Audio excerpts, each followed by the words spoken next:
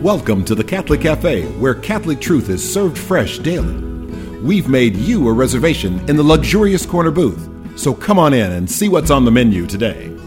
Now, here's your host, Deacon Jeff Drzymski.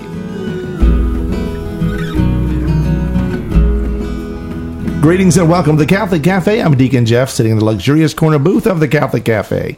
Feeling very joyful today. Woo! With Sam Ziggy Rodriguez. Hello. That's me. And Thomas P. Dorian. I'm joyful, but I don't know that I'm that joyful. Well, you know what? We told him to give him an extra $1 if he was joyful, because we're doing the joyful mysteries of the Rosary.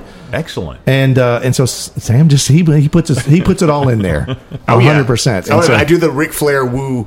You know, I don't know what that is, but yeah, okay. All right. You don't know who that is? Come on, man. You know who that is. Who's Ric Flair? Okay. Now I'm at a woo. What's Ric Flair from? I've heard He's of a that. wrestler. He's a wrestler. Yeah. Okay. So this tells me, and most of the audience, we don't care. Yeah. That's Anyway, true. all that aside, I'm going to take my portion of the audience, and we're going to talk about the third joyful mystery. We've already talked about the Annunciation. We've talked about the Visitation, and now the third joyful mystery. And I really enjoy this, and we've gotten lots of emails, which I appreciate. The emails and the people who like this sort of deep dive into these mysteries. It's something that we've been doing. We started with the Dolors, the Sorrows, Seven Sorrows of Mary.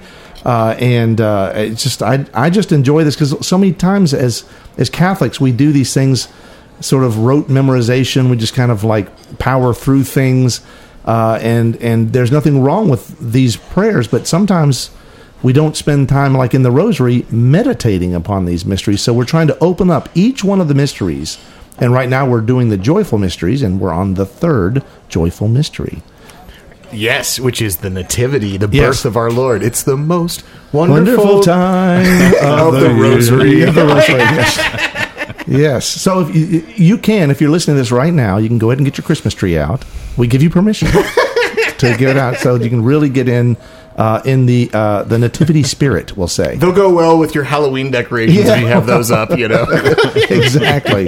Exactly. So tell us about this third mystery, Sam.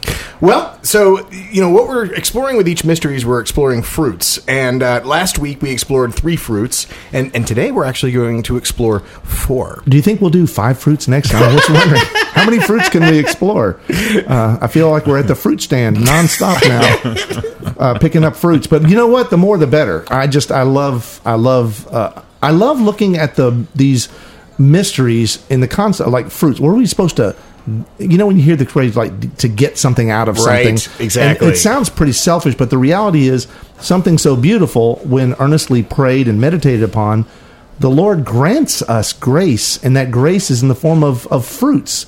Yeah. Right? The fruits of the Holy Spirit, the fruits of grace that happen when we engage in this sort of meditation and study and prayer. There are fruits. There are things that are born out of this. Right. It's supposed to bear fruit in our lives. It's supposed to bear fruit within us and through us. And you know, we're going to talk about 4, but really we're going to spend most of our time on 1. And that's going to be hope. You know, the others we're going to talk about peace, poverty and spirit, and then we'll save the last one as a surprise. But stay tuned in. You'll want to be here for that. But it's appropriate, I think, for us to begin with hope. It's fitting to begin here because Jesus is our hope. I mean, his very name means God saves. His name is a name of hope. And the Jews had long been awaiting the coming of the Messiah, the hope of Israel, the one who would come to set free the people of God. And there were many questions as to what the Messiah, you know, is or would be, and many different viewpoints at the time as to the salvation that the people of God needed. And many, of course, were focused on the Roman occupation. Right, liberator. Yeah, exactly. Yeah, a military liberator. Set us free. Yeah. Right, because the Romans had been there, and the Jewish people were subjected to Roman rule. They were subjected to the rule of non-Jews, which, you know, for them, that was basically that was a scandal, I think it's fair to say, within the context of the Jewish people and the Jewish faith. And so the hope that many had was for a great and mighty warrior king. A king that would set the Jewish people free from Rome. So yeah, that's right. what I know. And so they're picturing this military leader on a war horse, Right. to ransom us from slavery. Instead, they got this Jew on a donkey, right? Right. No, literally. Right. And that's why that image is so powerful when Jesus eventually goes triumphantly into Jerusalem Right. to be our Messiah and to save us. It's not what the image that they had. Right. Jesus flips that on its head, that image of Messiah that the Jewish people had on its head, time and time again, including from his very birth.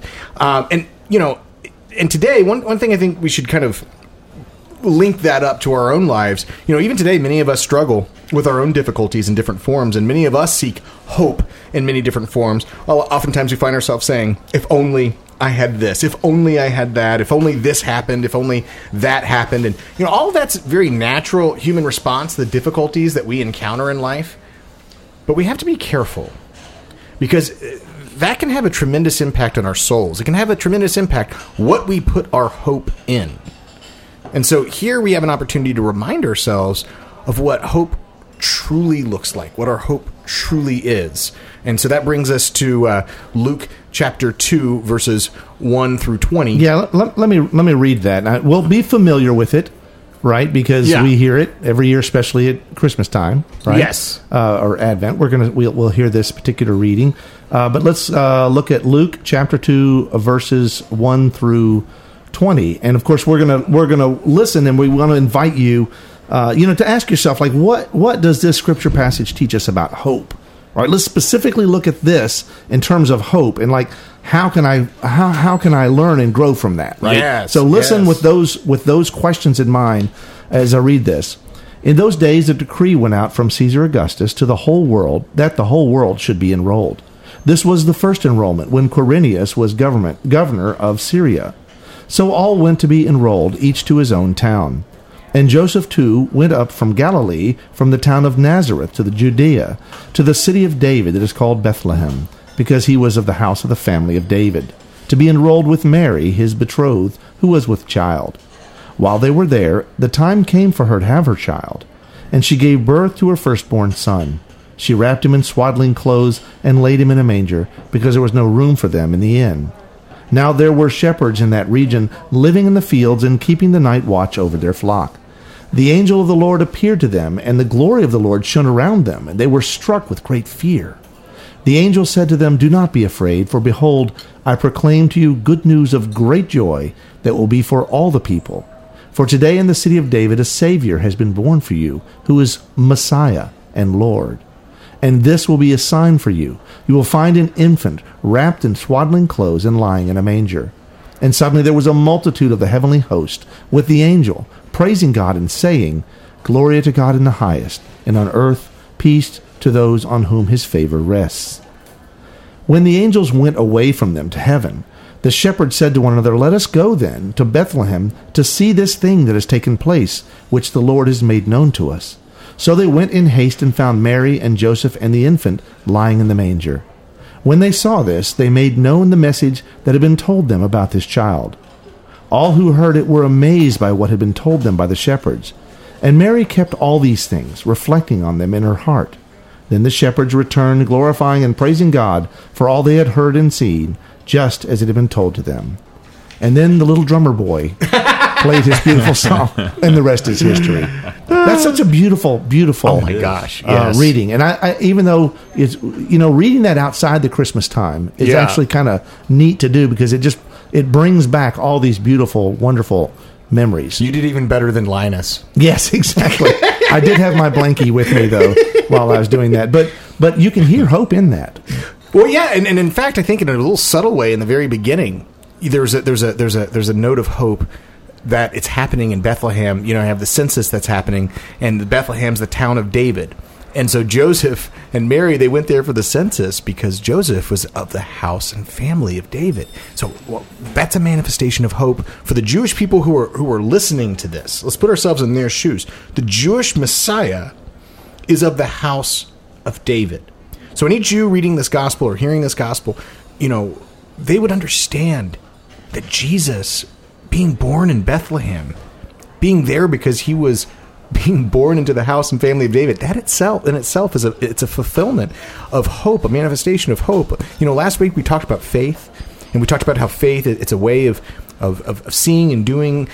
We talked about how faith is about our response to God and His grace moving in our lives that He may move through us. So that's faith. But I would challenge us to think hope is different insofar as hope is us putting trust in God's faithfulness.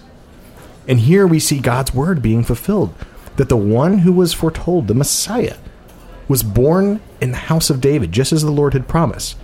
So I think that, what do you guys think about that in terms of the notion of faith, that hope is trusting in God's faithfulness, and we see just hope right there at the very top. Oh of yeah, the passage. exactly. It's like a billboard all of a sudden.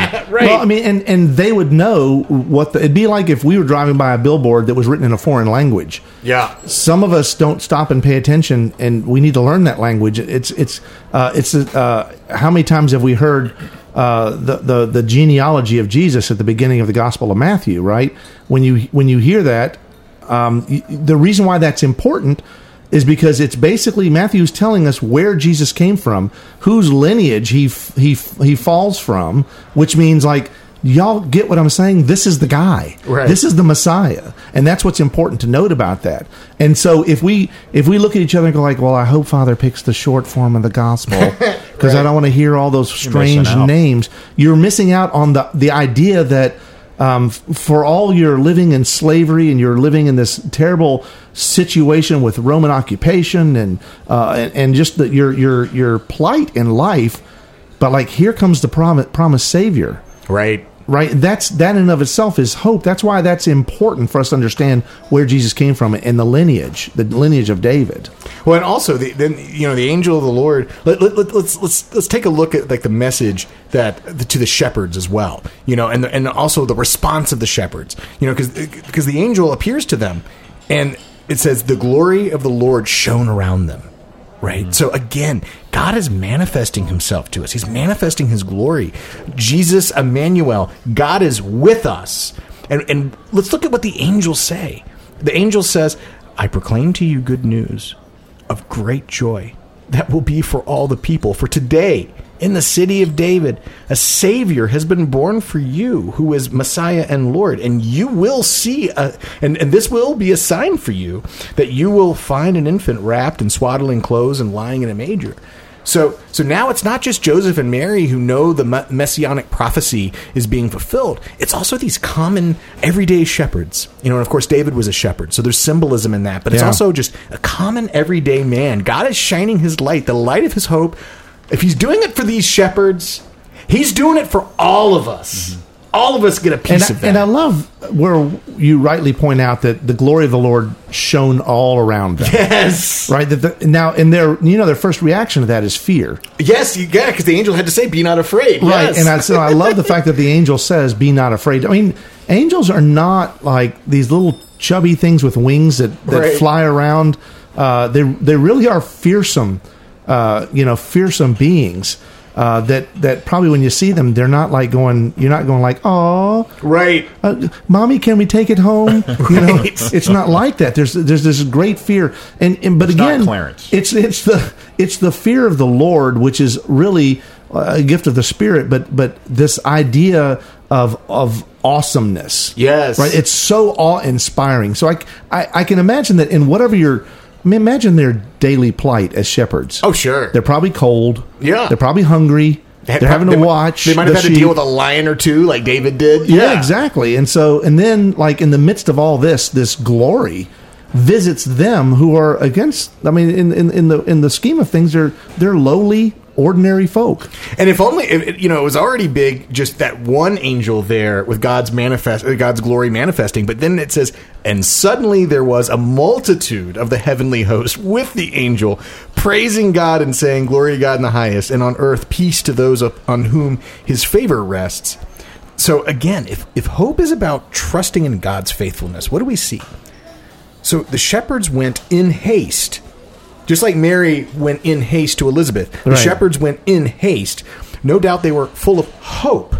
running to find that manger. And what did they see? They found Mary and Joseph and the infant lying in the manger just as God had promised. And they shared this good news with Mary and Joseph, what they had heard from the angels and what had led them there. And our Holy Family, they were amazed by what had been told to them by the shepherds. So let's put ourselves in Joseph's shoes for a second. Right? He had stepped out in faith. He didn't have the same angelic visitation that Mary had. God spoke to Joseph in his dreams. Joseph followed, and Joseph obeyed. And he had been walking a walk of faith, trusting in what the God had been saying to him. I've had lots of dreams, and I don't know that I should have followed them. Right? So I know that Joseph trusts and he's got faith. And I know those dreams were special dreams. They had to be, and he knew the right thing to do. But there are. It's different. You're right. It's different than what Mary experienced. Yes, like a physical manifestation in front of her. Right. Versus Joseph going like, did I just dream that? Yeah. There have to be like these sort of waking questions that might have entered his mind, maybe only fleetingly. Right. He's a good and righteous man, the scriptures tell us. So I don't think that he doubted, but still it required faith to step out and do what he did. And then Joseph saw God's faithfulness confirmed by these shepherds. And hey, Mary did too. Mary kept all these things, reflecting on them in her heart. So no doubt hope for Mary also was fulfilled, and that was a big part of what she was reflecting on her heart. And so, in this encounter with the Holy Family, it no doubt emboldened the shepherds all the more. So they were already on fire in seeing and hearing what they heard from from the angels. Then they flee in haste to go and find this manger, and then they find it, and then they see that the parents, they're not saying, get out of here, that's crazy. You know what I mean? And so, it says the shepherds returned glorifying and praising God for all they had heard and seen, just as it had been told to them. And so what this says to me is, hope, it builds and it spreads like a fire, from a shared recognition of God's faithfulness in our lives, his faithfulness to his word. And so I think that that's a perfect moment for us to now apply this to our own lives, right? Like perhaps we should ask ourselves, first of all, where do I put my hope? Do I have any if-onlys? Right. First of all, let's have I allowed God to build a track record of faithfulness in my life? Yeah. No. And so here's the thing. I mean, part of this, seeing this fruit of hope that comes from this particular mystery, this particular joyful mystery. One of the first things you think about is, so this third mystery is the Nativity of our Lord, which is Christmas.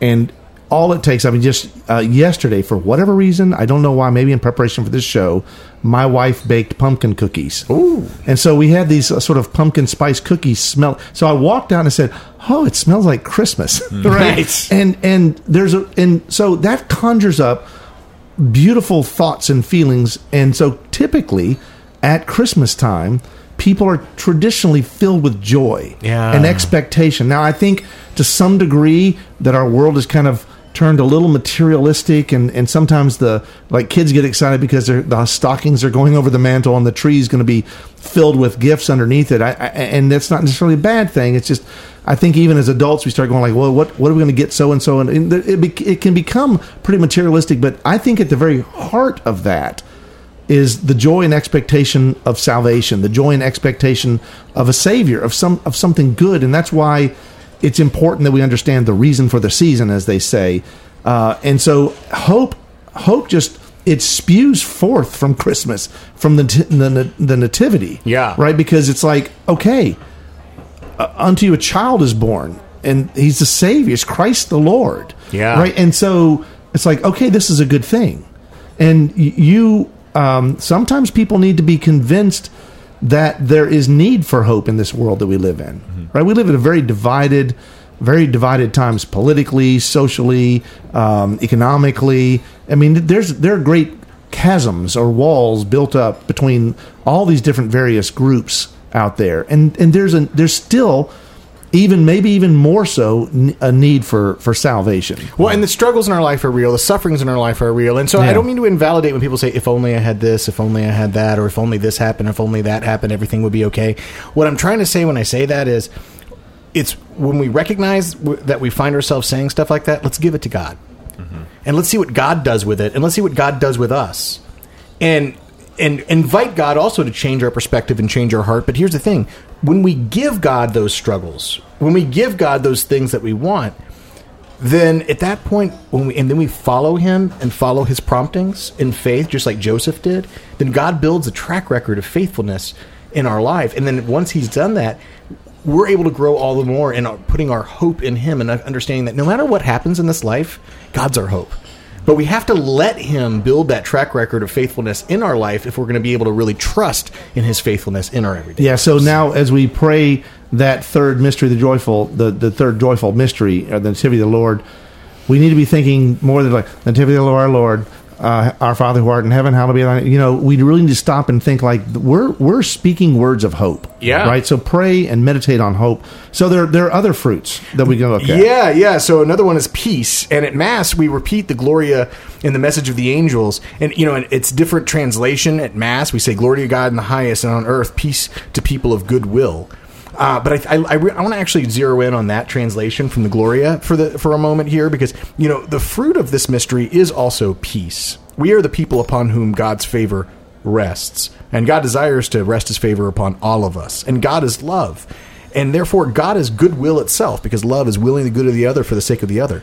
So the fruit of living in goodwill, living in the will of God, it's peace, because if I'm not worried, if I'm not consumed with selfish considerations, what's going to happen to me, and I'm able to let that go and live in trust of God, then I'm able to really will good for others, even in the most difficult situations. And in that, I can find peace, even amongst the most difficult situations. Yeah, exactly. And you know what? This was lived out by the Holy Family. I mean, going back to Christmas cards, right?